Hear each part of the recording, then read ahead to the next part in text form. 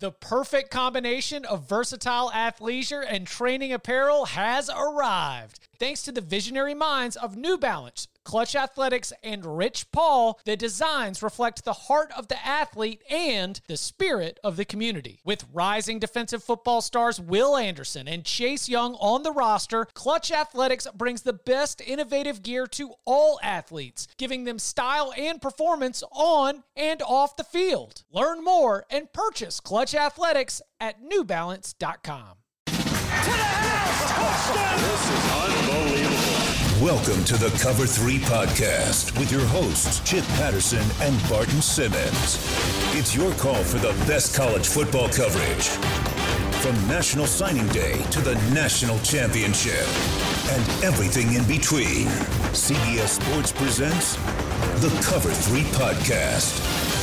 And welcome back to the Cover 3 podcast here on CBS Sports. That's Barton Simmons. That's Tom Fernelli. I'm Chip Patterson. It's Monday afternoon, July 6th. Hope you had a good holiday weekend. And we got a lot of recruiting news to get through. It's become a big time recruiting calendar event, the 4th of July. We'll of course dig into that more. We've also got a report from our resident Ivy League correspondent. We'll tell you what that means, including what the impact might be on the college football season. Plus, a listener question that required even more attention than just one mailbag segment. So I believe it is Seth.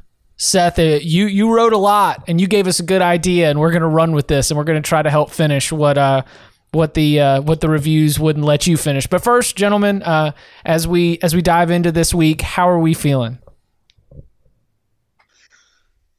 Feeling good. I guess on my end, I have really appreciated the user feedback to try to enrich my music listening along the way. I've gotten, so what was my guy's name? Jeff Birkenstock? Rosenstock or something. Rosenstock. Jeff Rosenstock. That one was a much appreciated, but wasn't really my thing. And on second listen after our last week's podcast, I actually liked it a little better than I remembered, but still not something I'm going to listen to regularly. But I appreciated the effort. This time around, I got from one of our Canadian listeners, one of our friends up north.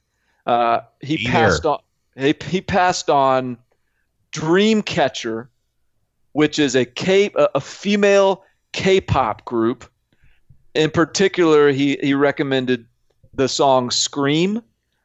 I sent it to you guys. I don't know if you had a chance to listen to it or not. I did some Dreamcatcher listening while I was working today. It wasn't bad. It wasn't bad. So I appreciate that. I don't think it's going to go into regular rotation, but it gets a not bad from me. If it this is actually really exciting that we're getting some decent responses here. If you can give me a 5-star review and give me a band that I've never heard of before that's legitimately really good, then you're going to get a lot of Cover 3 love. So please keep them coming. Yeah, and you're not asking for really good. You're asking for pretty good. You're asking for entertain in the me. Rotation. Yeah. So is the K-pop in the rotation? I don't know. It's close. I think the song that he recommended, I think my guy's name was Seth. Was that the guy you just talked about? That was the guy. He's that was for the COVID realignment.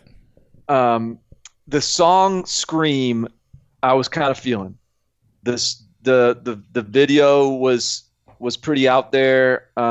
Clint Carlson, that's my guy. Clint Carlson hit me up with this K-pop group with a long explanation, almost apologetic in the preamble that I know I'm gonna recommend K-pop here, but trust me. And it did okay. I would imagine that you've got to come in with a preamble, that's as much of a global force as K-pop has become. I would still, if I was writing a recommendation to Barton Simmons, esteemed former safety at Yale, that I would need to really let you in. I think what Clint doesn't realize is how open-minded you are to this musical exploration. I'm very open-minded. My favorite, one of my favorite groups of all time is a group that I still don't know that anyone really knows outside of I'm sure people. Have y'all heard of The Antwoord? No. It's a South African rap, like hip hop, kind of techno, or what do they call it? Like I don't know what you call EDM? it. I don't even know this. I don't even know the genre. It's spelled DDIE. Antwoord. It's just ANTWOORD. Google the song "Enter the Ninja." I promise you won't be disappointed. This dude is awesome. So I like stuff like that. I don't have the sound playing yet, but we've got the...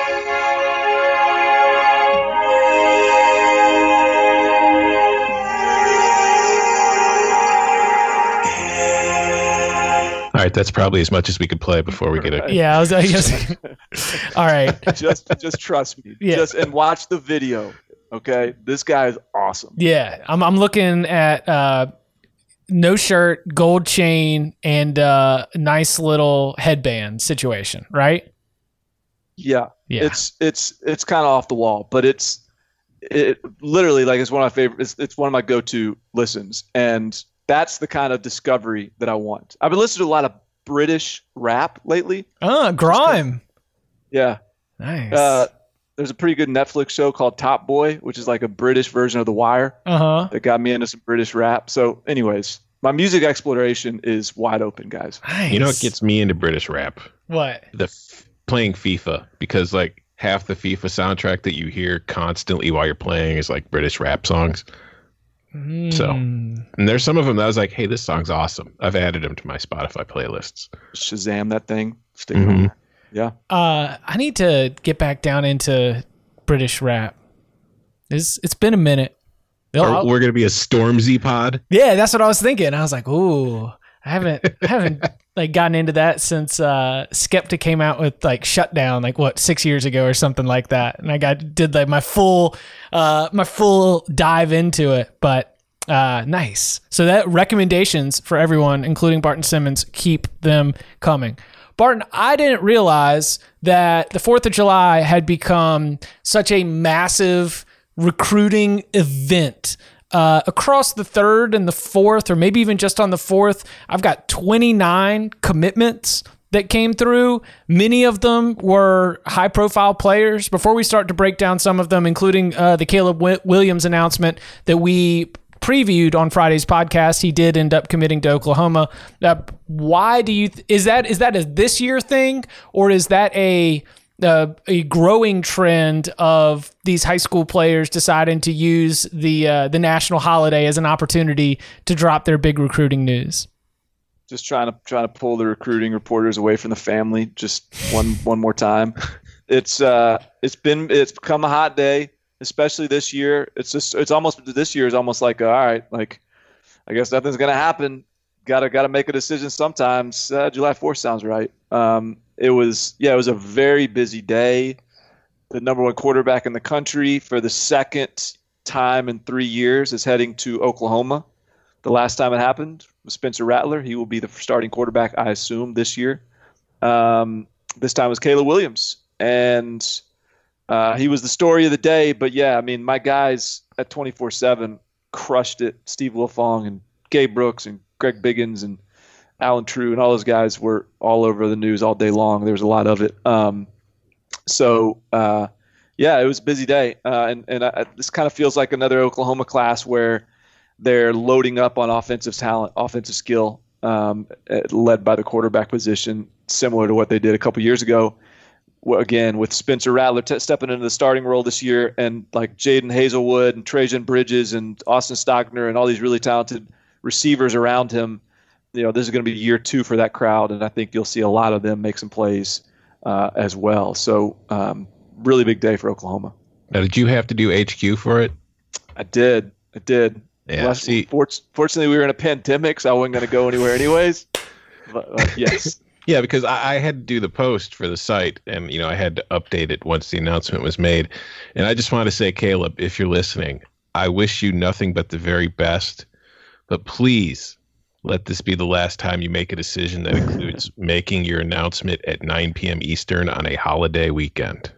But that's it was well orchestrated. It was literally, he had like As the fireworks popping in the background of the video. Like it was pretty fantastic, but it was very inconsiderate for us media folks. Mm-hmm.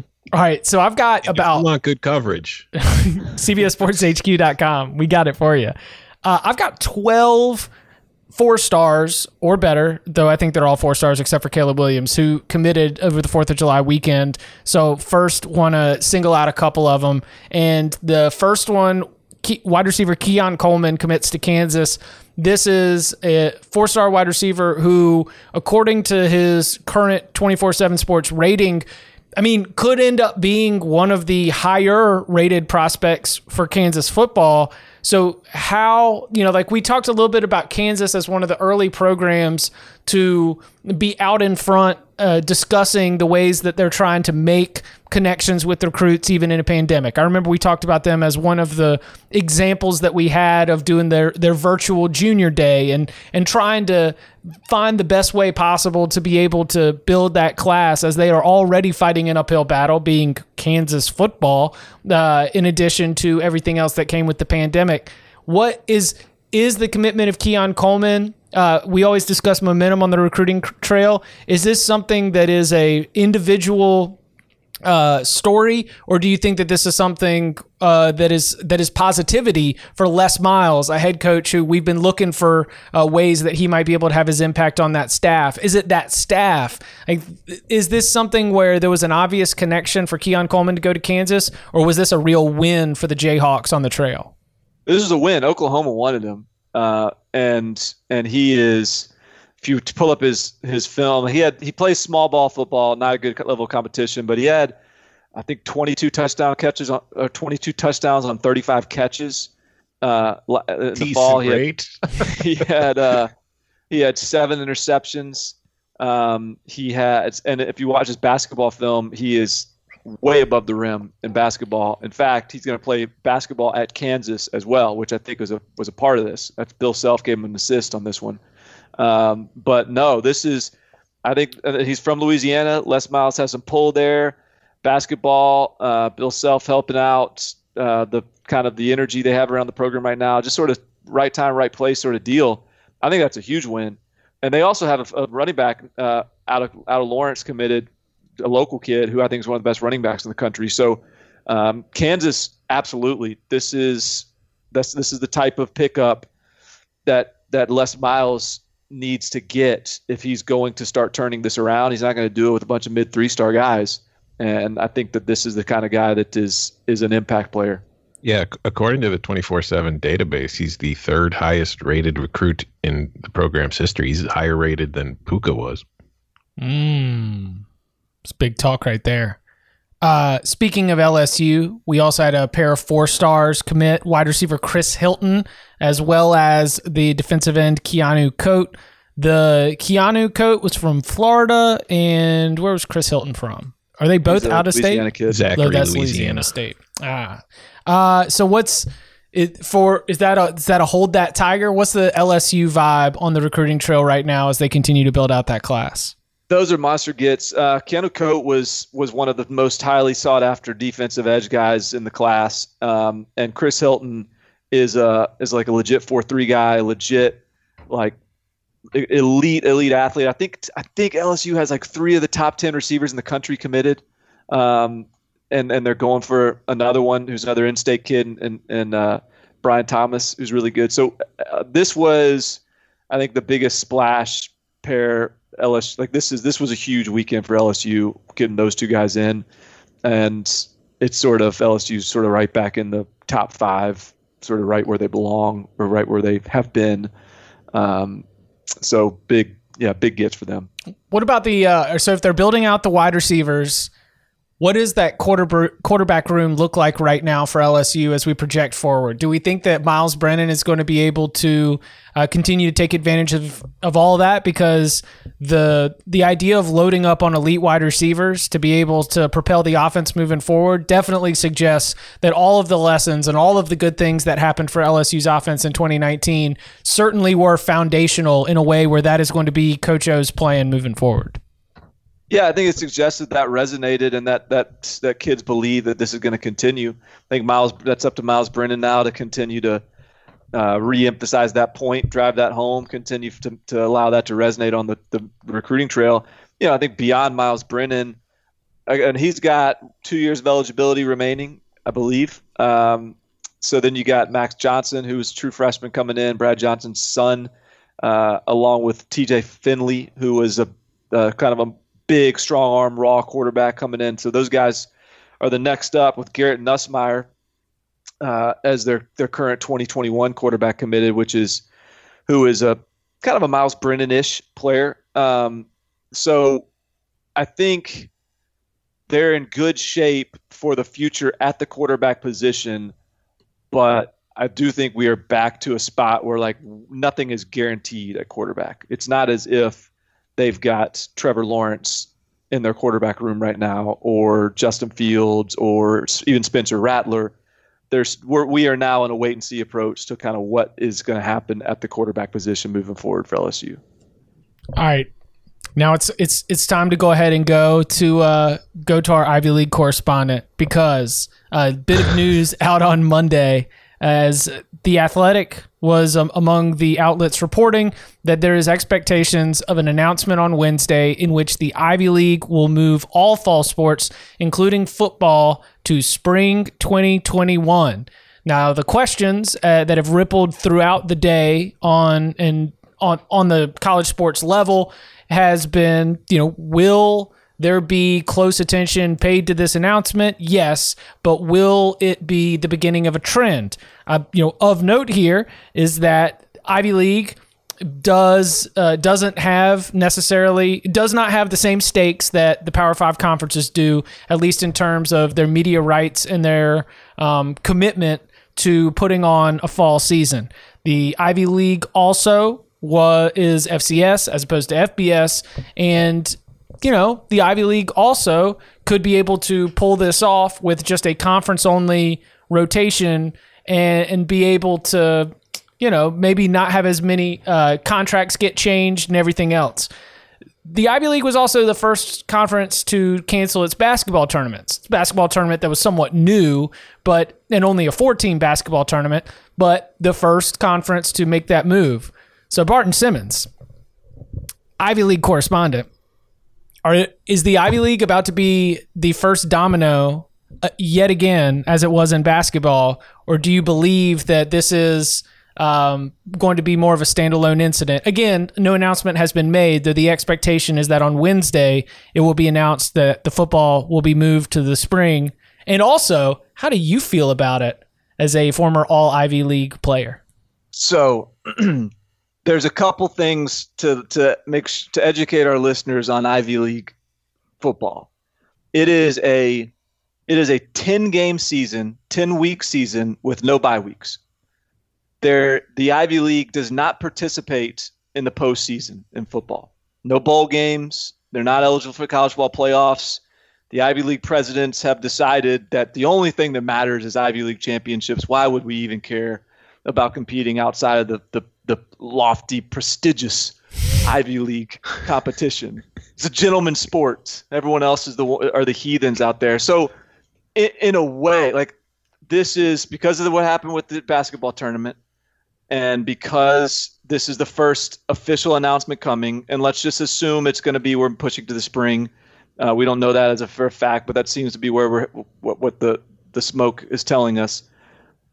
So yes, like then you're like, okay, well, if Ivy League's doing it, we should follow it. That opens the door for other schools and leagues to follow. But the thing is, the Ivy League can do this because the Ivy League has isolated themselves from the rest of the college football world anyway.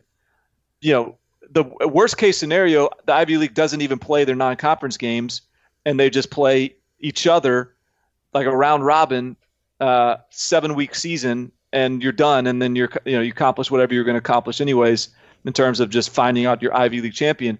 Secondly, what if the Ivy League is the only league playing in the spring? If anything, that's a good thing for the Ivy League in a lot of ways. How hungry have we been to watch sports, bet on sports, see sports? If the Ivy League is the only show in town in football, I don't think that's now. Don't get me wrong. Like, I don't think that's driving the decision. But I'm just saying, what is there to lose? Like, there really is nothing for the Ivy League to lose by pushing things to the spring. That is not at all the case in some of these other leagues. So, I'm almost indifferent on whether they push. I hope they don't, because I'm worried about what that could mean for everyone else. But I also acknowledge that the Ivy League is going to be the Ivy League in the fall or the spring. I can't believe you forgot to mention the most important thing about all this. By playing in the spring, you reduce the chance of the sun going down during the fourth quarter and not being able to finish the game. If the game is disrupted by protesters? Yes. That's okay, because Yale is fully equipped to win games in the dark. We've already seen that in the Yale Harvard game this year.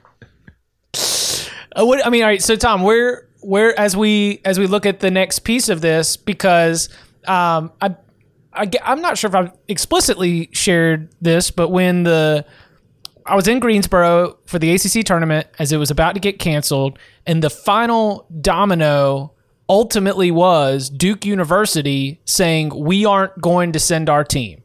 Florida State and Clemson were out on the court. Their athletic directors were like, all right, there's not going to be any fans here in the building. We've already announced that.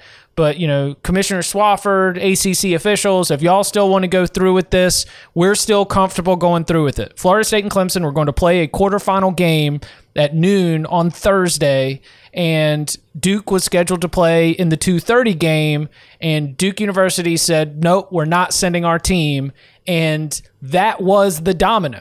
And so it creates this interesting dynamic where within these conferences, there is something going on in the room where if one school were to step forward and say, y'all can do what you want, but we are out, the rest of the league would have a decision to make as to whether or not they would want to move forward.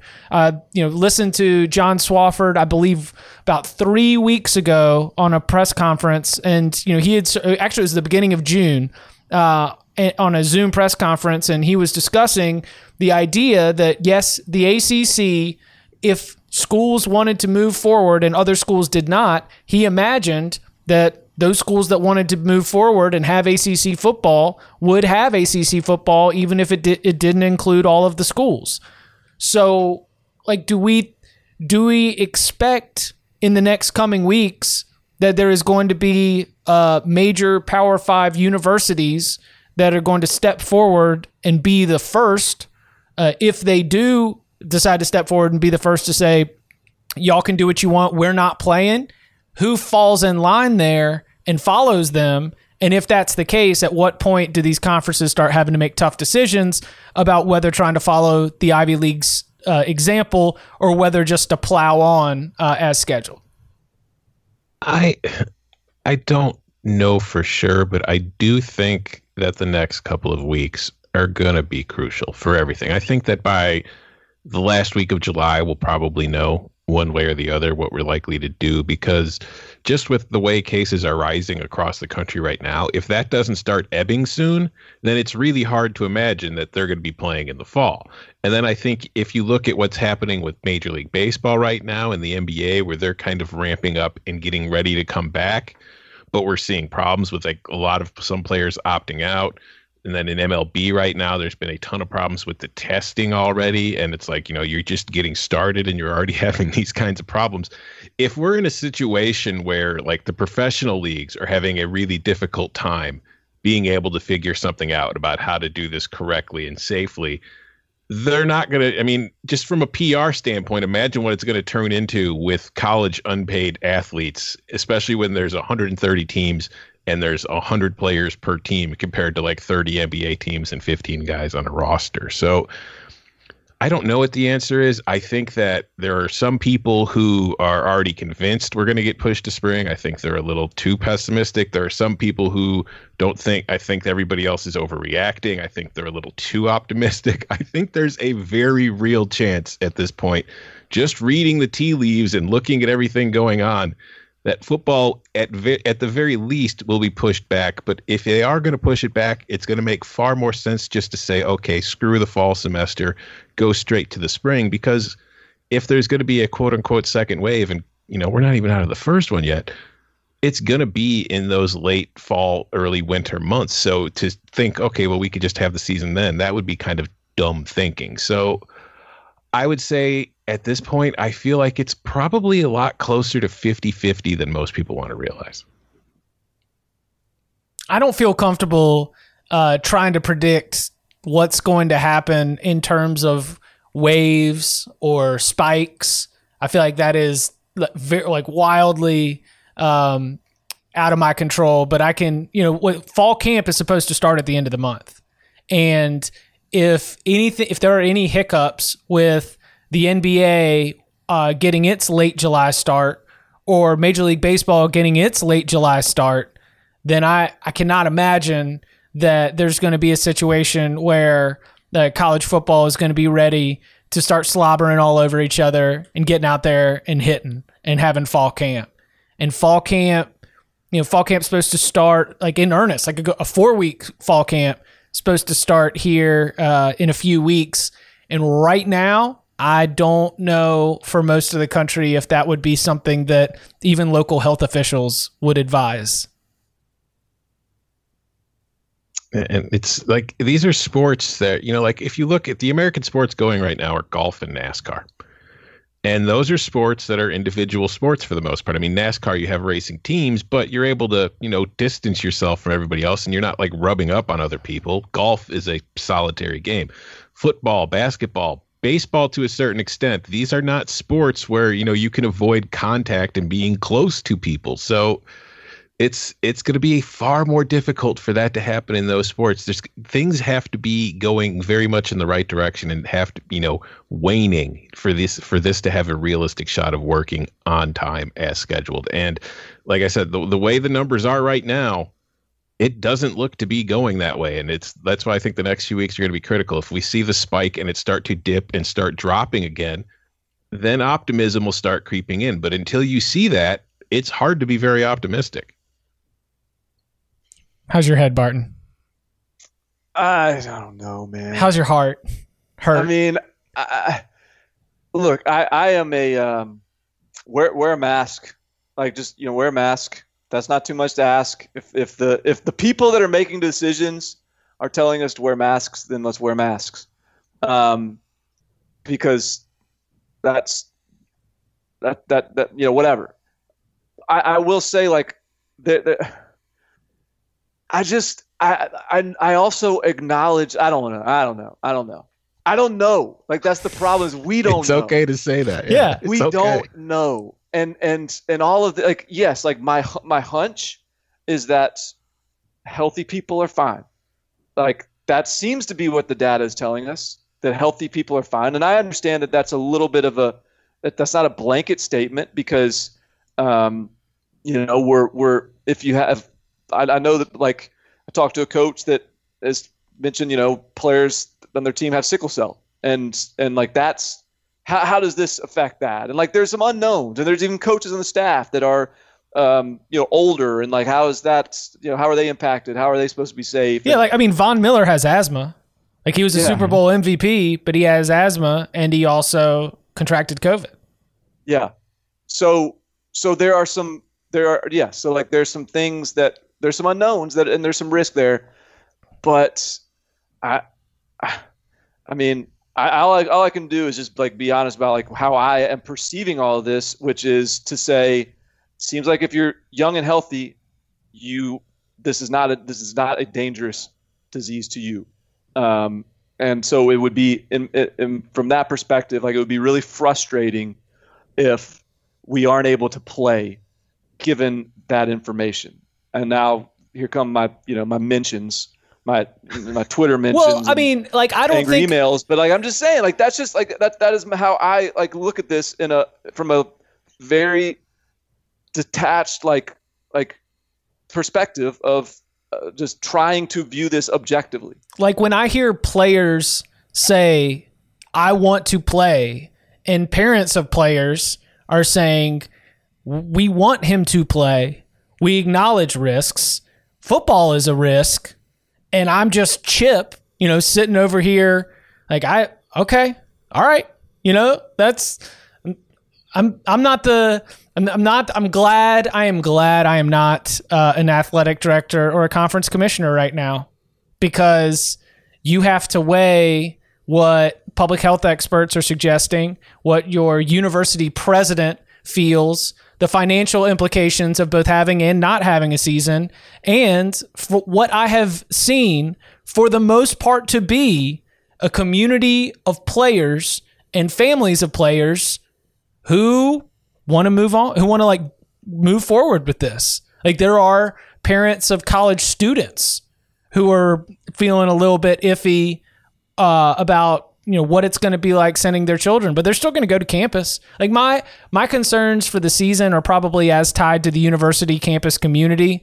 And when I hate that in a radio hit, I've been asked to talk about whether I think we're going to have a college football season as if it is gambling on the college football playoff. Like, who you think? What do you got? What kind of odds are you going to give me, Chip? What's it going to be like? Like that is asking me to consider public health of the country and just sort of just spit out an answer. Like, I don't like that at all. When I am like asked to play this out, the scenario that I often lay out is that out of 130 FBS universities, I can't imagine, given the state of this virus right now, that there might be an outbreak on a campus that is so widespread that the university president says we're shutting it down. Everything.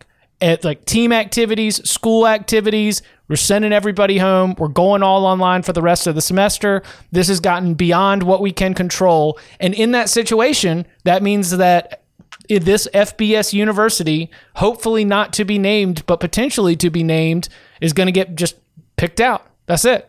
Were they on your schedule? Not anymore. And those wrinkles and ripples will give us a college football season in the fall that won't look like all the other ones, but will be one that will have constant reminders of the impact the virus is having on society. And the mortality rate in college-aged kids is extremely low, but it's not just mortality that we know about or that we can be, focusing on when it comes to this, because the thing that's scary is what we don't know, because this is a new disease or a new virus. We don't know what the long-term impact of having it is. Like, we don't even know if having COVID yet gives you immunity from it going forward yet. There's some studies that suggest it does. There's some that suggest the antibodies only last a certain amount of time before they disappear from your bloodstream. So that suggests that maybe it's not like a, permanent thing. But it's also the case where if you get it and you survive it, maybe in the long run, it makes you more susceptible to just a regular flu. Maybe that makes it more deadly for you going forward. So that's the thing that you have to consider too, because it can't just be, well, he's 20. The odds of him dying are about, 1 in 15,000, or even, better odds than that. It's just, okay, he's got it, but he's going to survive it. But what's it going to do to him in 5 years? Yeah. Which is why I'm very, very skittish about engaging in this conversation, from a national perspective. But I also feel like I think it's probably also healthy to have the conversation. It's also healthy to be honest and discuss the varying viewpoints on it. Like Chip said, I don't envy the decision makers here, because, it could be one of those deals where this is much safer than we could ever imagine for college age kids. But the chance that it's not is even, look, what guys die of heat exhaustion playing football every year. Football is a risk. Yeah, exactly. Yeah. But if someone dies of COVID, that, that's going to be on someone's conscience. That's going to be on that will be based on a decision that an athletic director or president or governor makes. It's a hard one. Well, we've actually got, again, thanks to Seth, we are going to play some alternate reality, some different timeline. We are going to speak in fictional terms where the impact of the virus just throws everything up in the air, and we don't actually have to debate the merits of whether games should or should not be played across the country. We are going to do some COVID realignment, and for conference realignment junkies, this will be fun. Going to do that next. The all-new Hyundai 2024 Santa Fe is equipped with everything you need to break free from the dull work week and embark on an adventurous weekend with your family. The all-new Hyundai Santa Fe's features ensure that you can take on any adventure. What kind of features? Well, how about the available H-Track all-wheel drive so you can take on the dirt trails and kick up some mud? Or the standard third-row seating so your whole family can experience the thrill together? How about available dual wireless charging pads so no one gets stuck in the great outdoors with a dead phone? We're always trying to think about those great spring and summer getaways, but with a car like the Hyundai Santa Fe, anywhere can be your next adventure. To learn more about the all-new Hyundai Santa Fe, go to HyundaiUSA.com or call 562-314-4603 for complete details. Learn more about the all-new Hyundai Santa Fe at HyundaiUSA.com or call 562-314-4603 for complete details. Robert Half research indicates 9 out of 10 hiring managers are having difficulty hiring. If you have open roles, chances are you're feeling this too. That's why you need Robert Half. Our specialized recruiting professionals engage with our proprietary AI to connect businesses of all sizes with highly skilled talent in finance and accounting, technology, marketing and creative, legal, and administrative and customer support. At Robert Half, we know talent. Visit roberthalf.com today. All right. Seth, my man, just an epic screed. All right, here we go. I mean, guys, this is go ahead. I'll be back in 5 minutes. Are you going to read? Are you going to read the entire thing? Let me see. I'm just go to the town square. Just roll it out. All right, Seth. Been listening to the pod for about 3 years now. Can't get enough of it. I'm a school teacher enjoying the longest summer vacation ever. Naturally, I've had too much time on my hands, and I came up with this idea recently. I wanted to share what you guys think. Personally, I think it could make for a really fun season. All right, here's the big hypothetical COVID response. This would be used for the 2020-21 season. Ignore TV contracts, budgets, money, traditions to a degree, Nick Saban's feelings, and some rules. For the sake of fun, I would like you guys to analyze this COVID conference realignment proposal. All conference realignments are off the table for just one season, then back to normal after the 2020 season.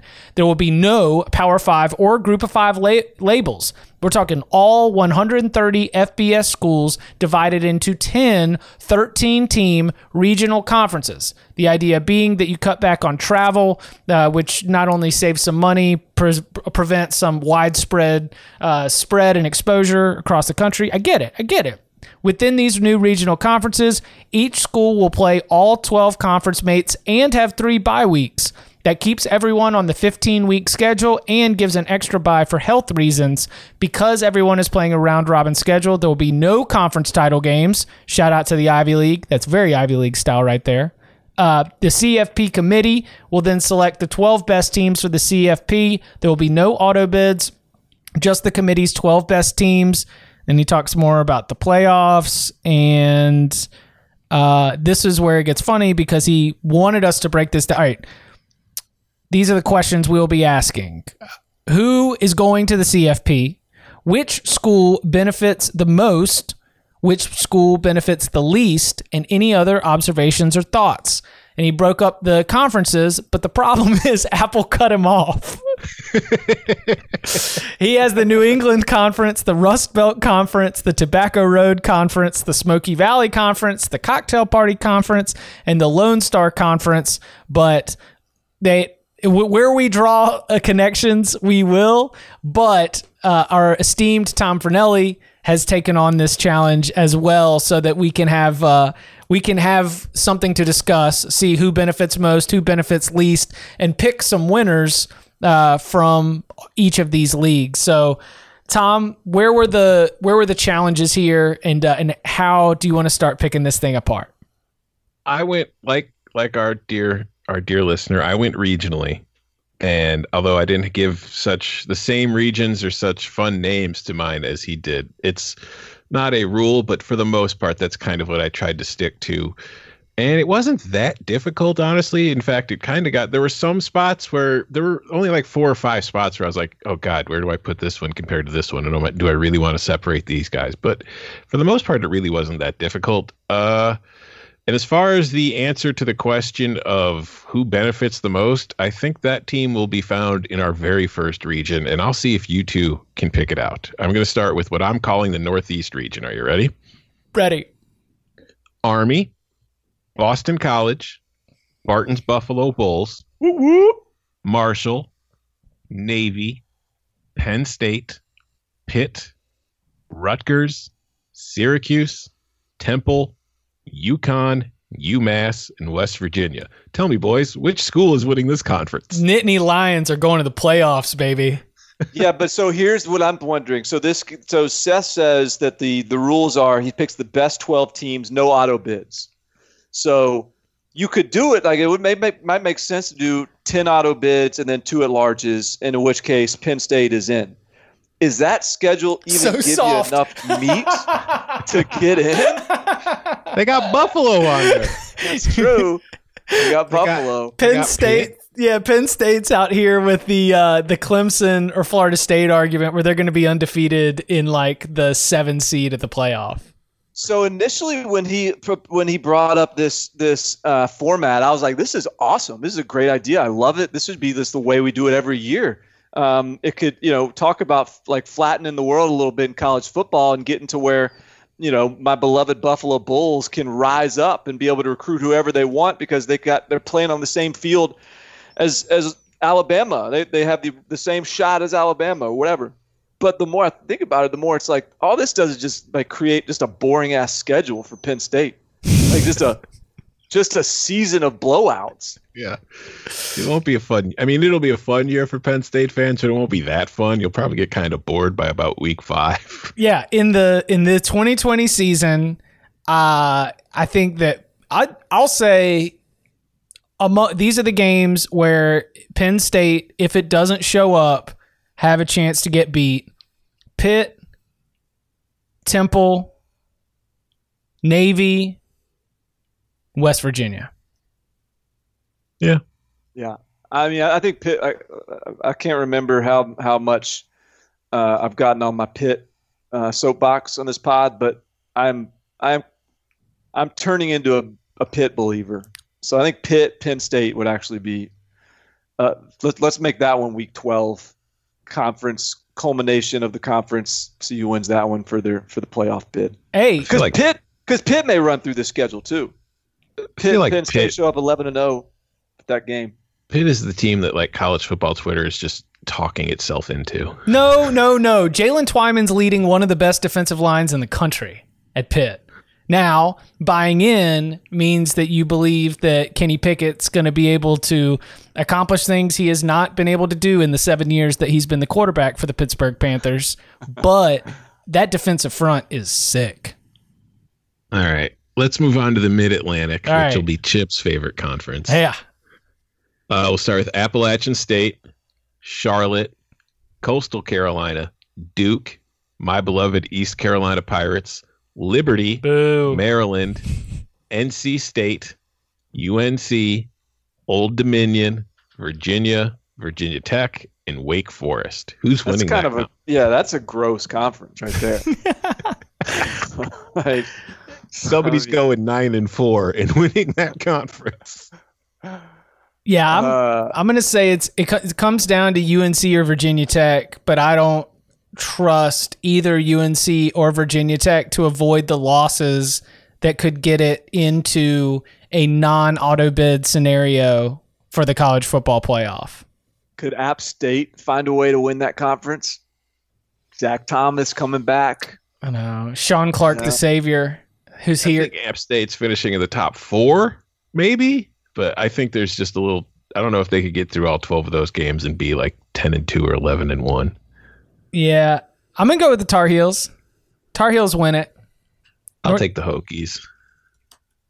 Yeah, I think Virginia Tech is the best bet. But long term, as I've stated on here before, North Carolina is the juggernaut of the conference. You know, it would be. The interesting thing to me for that conference will be because, Maryland's always had a very talented roster. It's just been in the Big Ten East. I wonder if Maryland is like the team that kind of just, finally benefits from not having to face Ohio State, Michigan, Penn State, and Michigan State every year. Maybe, but Maryland's had Maryland through its ACC history had some pretty good teams too, but never they had a little bit of a ceiling. Fridge got them to the BCS bowl games, but I don't know if they were another one of those teams in the classic ACC fashion there, where if it wasn't Florida State running the show, it was a team that was pretty good, but not going undefeated in a way that you were contending for one of those top 2 spots. All right, we'll move to the Midwest Conference. Ball State, Illinois, Indiana, Iowa, Iowa State, Kentucky, Louisville, Minnesota, Northern Illinois, Northwestern, Notre Dame, Purdue, and Wisconsin. So we still get the game at Lambeau. Mm-hmm. All right. I mean, no fans. This will be a fun conference. This is a tough guy conference right here. This is you got Notre Dame, you got Wisconsin, even Northern Illinois. It's kind of tough guy ball. Northwestern. Kentucky is very much Big Ten more so than it is SEC these days. Iowa State. I mean, that's a tough conference. That's a tough schedule. I'm going. Yeah, there's like Ball State. When you look through this, is the only real okay, they're going to be the patsy, and then maybe Northern Illinois, but even they're going to get somebody at some point. This is the SEC of this exercise. No. This is the 11 a.m. local time kickoff on the Midwest Network. No doubt. It is not friendly to the eye. No, I'm taking unders. Taking 4 unders a week on the Fox spot. I'm taking Midwest Conference unders all day. I mean, to get Iowa, Kentucky. Ooh, that's just chills right now thinking about it. Iowa, Kentucky, followed by Iowa State, Minnesota, followed by Northwestern, Northern Illinois, followed by Wisconsin, Indiana. I mean, that's just glorious. Yeah. Could finally settle who's the best program in the state of Illinois. All right, now we're heading out west, but not west. Air Force, Arizona, Arizona State, Boise State, BYU, Colorado, Colorado State, the New Mexico and New Mexico State, UNLV, Utah, Utah State, and Wyoming. It's kind of an easy conference. Yeah, it's kind of gross too. It's really not all that different from the Mountain West. It's like, BYU's back. You add the Arizona schools. So and Utah. For 2020, that's Herm's taking it. I would vote Sun Devils. Yeah. Kyle Whittingham would I think run laps around this conference over an extended period of time, though. But not with Jake Bentley and tons of turnover. Oh, yes. Yeah, the Jake Bentley experiment may open the door for Herm in this season for sure. Unless Cameron Rising beats him out for the job. That is apparently a very real possibility. Is Jake Bentley, transfer from South Carolina at Utah, could potentially not win that job because Cameron Rising, the transfer from Texas, apparently isn't bad either. So, Barton, you say that like I would be surprised, but no, I think that's a very real possibility with no sourcing. Yes. Who wins the Midwest? Before we keep, I'm going to just keep our league champions at least. Oh, Notre Dame. Yeah, I'm a Notre Dame guy there. All right. Now, I Wisconsin? think that could happen. I think Notre Dame wins it at like 10-2. Yeah. Okay. All right. I'd say they win it the most often. Yeah. Okay. On to the Ohio/Michigan. Yeah, this was something that made this conference really easy, is when I figured out that there are 13 FBS schools between the states of Ohio and Michigan, so might as well throw them all together. Akron, Bowling Green, Central Michigan, Cincinnati, Eastern Michigan, Kent State, Miami, Ohio, Michigan, Michigan State, Ohio, Ohio State, Toledo, and Western Michigan. Got it. So Michigan wins, right? Yes. It is unanimous. It's kind of hilarious to think about, like Ohio State, they're scheduling Oregon, and they got, Michigan into the year, and they got Penn State whiteout game, and then toss them into the COVID conference, and they got to deal with Akron and Bowling Green and Central Michigan, Eastern Michigan, Kent State, Miami, Ohio, Toledo, Western Michigan. Like, just stick them in there on a Tuesday night with 700 people in the stands and see how they do. Dude, Justin Fields ain't playing a fourth quarter in this conference. This will definitely be the conference with like the largest disparity between the top 3 or 4 teams and everybody else. It'll be like a 4-game gap. Yeah, this is a very, very disappointing draw for if you were pitched the idea of what this was going to do. Like, for example, the dream for the Buffalo Bulls, that this would be an opportunity to rise up and level the playing field. This very, very quickly goes from some of these group of 5 teams in Ohio and Michigan being have-nots to being like extra have-nots, even with the level playing field conference.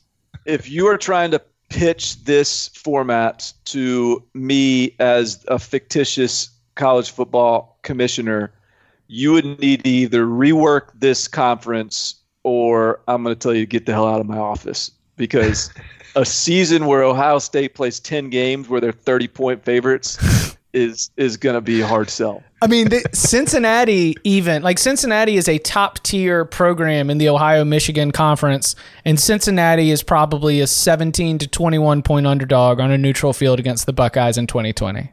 Mm-hmm. Yes. All right. Moving on to the Pacific. We've got Cal, Fresno State, Hawaii, Nevada, Oregon, Oregon State, San Diego State, San Jose State, Stanford, UCLA, USC, Washington, and Wazoo. That's the Pac-12. With some Mountain West mixed in. Yeah. This is a strong conference. I mean, you're adding Fresno. It's the Pac-12 with Fresno State, San Diego State, Nevada, Hawaii, San Jose State added in. Mm-hmm. And those are, generally speaking, pretty good teams. So even like USC schedule or whatever, UCLA schedule or whoever, like they're going to have their non-conference layups anyways, and you're basically just getting them in conference. Some of the Mountain West got split between the West and the Pacific. It feels like outside of Boise State to the West and maybe Air Force, it does feel like the Pacific has some of the stronger teams after that. But you know what? This is a good thing for the Pacific Conference, because the Pac-12, as we keep on hearing about how it's so weak, it'd be nice for USC and UCLA and these Pac-12 programs to be in a conference that's considered strong for once in our national vernacular. Still weak. No. Who ends up winning this? Oregon? Year, yeah, I would go Oregon. All right. But USC will be competing. I think Washington will be competing. I think Cal will be problematic. Yeah. I think Oregon State will make some noise, more noise than you might expect. But this conference only continues to drive home Barton's belief that the Stanford time is over. Yes. Yeah, Stanford does not get help from this. All right, now let's go to the weak ass Gulf Conference. Yes, the Gulf of Mexico Conference. It is Houston, Louisiana Tech, LSU, Mississippi, Mississippi State, Rice, Southern Miss, Texas A&M, Tulane, Louisiana Lafayette, Louisiana Monroe, UTEP, and UTSA. So you chose to continue to separate A&M and Texas.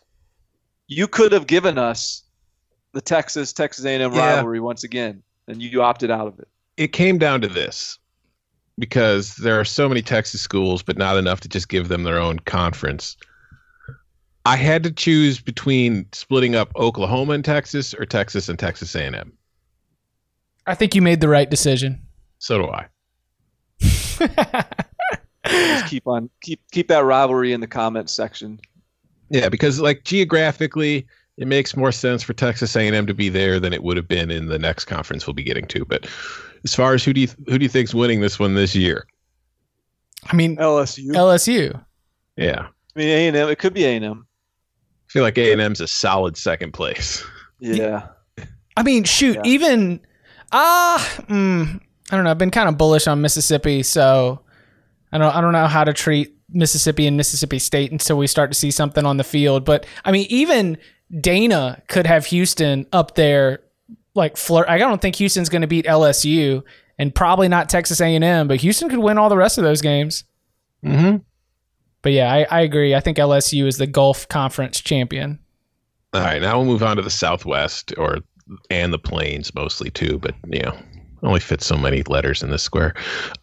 Baylor, Kansas, Kansas State, Nebraska, North Texas, Oklahoma, Oklahoma State, SMU, TCU, Texas, Texas State, Texas Tech, and Tulsa. I like this conference. Yeah, this is like a fun conference. Yeah. This is a fun conference. Kind of feel for Texas State in this one. How many conference games is Kansas going to win this year? Finally, they're going to get more than one. Yeah.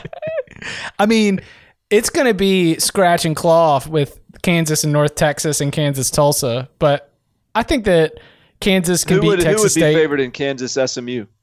SMU. What do you think they'd be favored by? Not much, like 3 or 4. Yeah, but they'll be favored. Yeah. SMU's pretty good.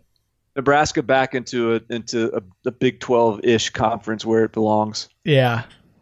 I like that a lot. It's got like old Southwest Conference mixed with old Big 6, Big 7, Big 8 energy. Mm-hmm.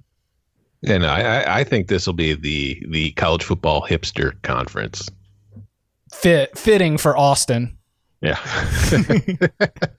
All right, now we move on to the South Atlantic. Oklahoma wins it. Oh yeah, Oklahoma. Oklahoma State. And one vote for Oklahoma State. All right. South Atlantic: Clemson, FAU, FIU, Florida, Florida State, the Dogs of Georgia, Georgia Southern, Georgia State, Georgia Tech, Miami, South Carolina, South Florida, UCF. I'm into this conference. You just stick all these teams in in a steel cage in the state of Florida from a recruiting standpoint and say, look, you guys have fun. This is the SEC conference. Oh, man. Because you've got Clemson, Georgia, team that's won a national title, team that played for a national title. You've got UCF, which recently claimed a national title. You've got Florida, which is a playoff contender. We've got Florida State, which is a team with, that's won national title recent history. You've got Miami and all their history. This is the SEC of the new COVID conferences. So Miami and South Carolina live in that great spot where I feel like they're just both Russell Athletic Bowl participants compared to their other conference mates. Well, yeah, I'm not picking them to win this year, but they exist. So here's a good question then. So who does win this conference? Clemson, but I think Georgia's getting one of the at-larges. Well, that's what I'm saying. It's just you don't even have to think to put Clemson in the playoffs anymore. It's just reactionary. Like muscle memory. Like, they're just not losing in the ACC. Like, they're getting to the playoffs. Whether you think they're going to win a national championship, then you can tell us whether you're an expert or not by debating that, whether they make it past the semifinals and win a title. But now you have to actually believe in Clemson to say they're going to beat Florida, they're going to beat Georgia. Those are probably the only two that really threaten them. But still, it's a big two. No, don't overlook the inside job by Jeff Scott and USF here. The Clemson family rivalry, as Jeff Scott has a bunch of former Clemson players and old coaching staff and graduate assistants lined up alongside him down in Tampa, ready to cause some havoc for Dabo and the boys. No, that's all that is just that second half, Jeff Scott's going to kind of wave the flag over to Dabo, and they're going to both tip their cap, and everyone's going to put in their backups together and just say, all right, coach, you got me. Like, there's going to be so much mutual respect in that game. Running clock. Yeah. I'm going to say Clemson wins, but, I mean, Florida, Georgia could do it. Either one of those for sure. All right. Now we're ready for our final COVID conference. I called it the Sun Belt, even though there already is a Sun Belt conference, but that was the best geographic description. Alabama, Arkansas, Arkansas State, Auburn, Memphis, Middle Tennessee, Missouri, South Alabama, Tennessee, Troy, UAB, Vanderbilt, and Western Kentucky. Poor USA. South Alabama can go and get some wins as they currently exist, but some of those winning opportunities are slipping away as we relocate them to the Sun Belt. Vanderbilt, MTSU, or Memphis, who finishes the highest, or Tennessee. Or Tennessee. The state of Tennessee, who finishes in the volunteer highest. trophy. Yeah. Tennessee. I think I don't know if Memphis playing a schedule that would include Alabama, Auburn, Tennessee would be able to have the same. I don't think it would be bad, but I think that, it'd be more bruised up and beaten against. And plus Missouri too is somebody who probably shouldn't just write off. So I think Tennessee's probably better equipped to withstand this schedule than Memphis is. They are, for sure. But what about Memphis versus Middle? Memphis definitively? Memphis. I would go Tennessee, Memphis, Vandy, Middle. And Middle might be better than Vandy. Middle might be better than Vandy. This year could be. Worth considering here. I think Missouri does all right in this league. I think that the in terms of some of the other former Group of Five schools, I'm going to say UAB and Memphis probably the best suited, right? I don't think it'd be great for UAB, honestly. Do you think UAB finishes ahead of Vanderbilt? About the same. Do you think UAB finishes ahead of Arkansas? No, I kind of like Arkansas. Okay. I don't know whether that's founded on anything that is just reasonable. I kind of like Arkansas. I kind of like Arkansas. Not to take away anything that Bill Clark has been able to accomplish with UAB since bringing that program back from the dead, but my metrics last year suggested that UAB was nowhere near as good as its record might have suggested. Was it worthy of the vaunted fraudulent label? I wouldn't bestow it upon them officially, but yeah, it was. Fraudulent for Nelly. All right. Alabama wins it? I think more times than not, yeah. Okay. So I think Auburn's the biggest threat, and then Tennessee. So we've got, as our conference winners, Penn State, Virginia Tech, though I will stand with my North Carolina vote there, but I was outvoted. Penn State, Virginia Tech, Notre Dame, Arizona State, Ohio State, Oregon, LSU, Oklahoma, though Barton is standing in dissent with his Oklahoma State, Clemson, and Alabama. With our, I guess if we were doing just best available, Georgia, Florida, who else is probably in the mix for an at-large? Auburn's probably going 11-1, and they might anyways. A&M might go 11-1. A&M's probably. I mean, A&M ain't going to trip up with anybody on that schedule other than LSU. I think Michigan's contending for an at-large because, again, we're going to that Ohio-Michigan conference where they're not beating Ohio State, but they could beat everybody else in that conference. They might be 11-1. Hey, if we're going resume, then maybe we're looking at Minnesota or Wisconsin over there in the Midwest Conference, the rugged Midwest. That's right. Okay. So our playoff would be, let's see, who do we want to take as our at-large? We just want to leave it as the consideration? I think I would say Georgia and I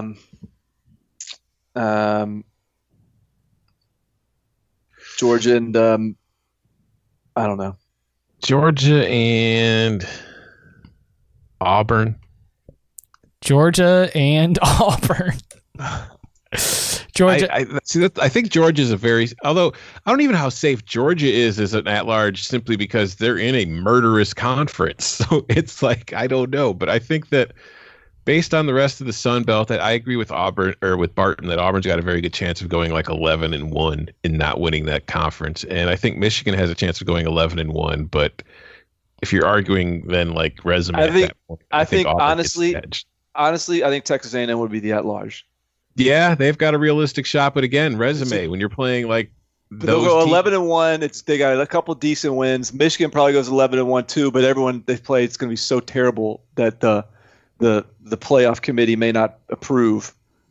I bet Texas A&M is it. Georgia and Texas A&M join Penn State, Virginia Tech, Notre Dame, Arizona State, Ohio State, Oregon, LSU, Oklahoma, Clemson, and Alabama in the college football 12-team college football playoff. Who wins? Clemson. I'm gonna say that. Do you really think Clemson would win that? I don't know. We're pretty deep in this. I'm gonna say depends on the bracket. I don't know what the bracket looks like, man. That's right. That's episode 2 of the COVID conference. We'll be back on Thursday. I'm gonna say Oklahoma. I'm gonna say Ohio State. I'm still gonna go Ohio State. I'm going to say Georgia. They're battle-tested from playing in that South Atlantic, and they're ready for it. They're going to run through. Well, it's like the teams from the wild card have made the Super Bowl however many times. It'll be Georgia as the at-large coming in hot, go on one of those. That's the thing, too, because at-larges are going to be playing an extra game. Yeah. You'll be more ready. You'll be more battle-tested. Again, these conferences, we'll take a screenshot and we will share them on the Cover 3 Podcast Twitter account. We have appreciated all of those mailbag questions, and if you want to add yours, question, suggestion, activities to the mailbag, you can do so by leaving a 5-star review. Seth, thank you very much. This was very, very fun to break down, and I apologize. Let's see. Let me pull up what we can at least see. So he had a little bit more mixing, right? The New England Conference was pretty similar, where Penn State is in a otherwise pretty easy conference. He went a Rust Belt Conference, which is a lot of Ohio and Michigan, if not exclusively Ohio, Michigan. Tobacco Road Conference, same approach with the Mid-Atlantic. Smoky Valley Conference is where it gets interesting, taking Alabama, Auburn, Kentucky, Louisville, Marshall, sort of mixing that in together along with Ole Miss and Mississippi State. A Cocktail Party Conference, all the Floridas and all the Georgias with South Alabama added to it. The Lone Star Conference, he had some Louisiana and some Texas, and then somebody hit the wrap it up light on him. So I think he deserves an award for writing a review so long that Apple was like, dude, no, just give him 5 stars and say love the pod, okay?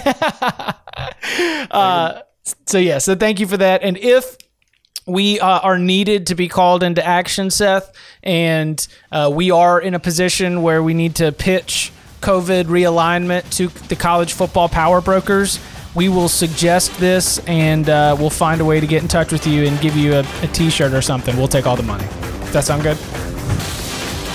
like it. All right, you can follow him on Twitter at Barton Simmons. You can follow him at Tom Fernelli. You can follow me at Chip_Patterson. Gentlemen, thank you very much. Thank you. Yes, sir. Whoops.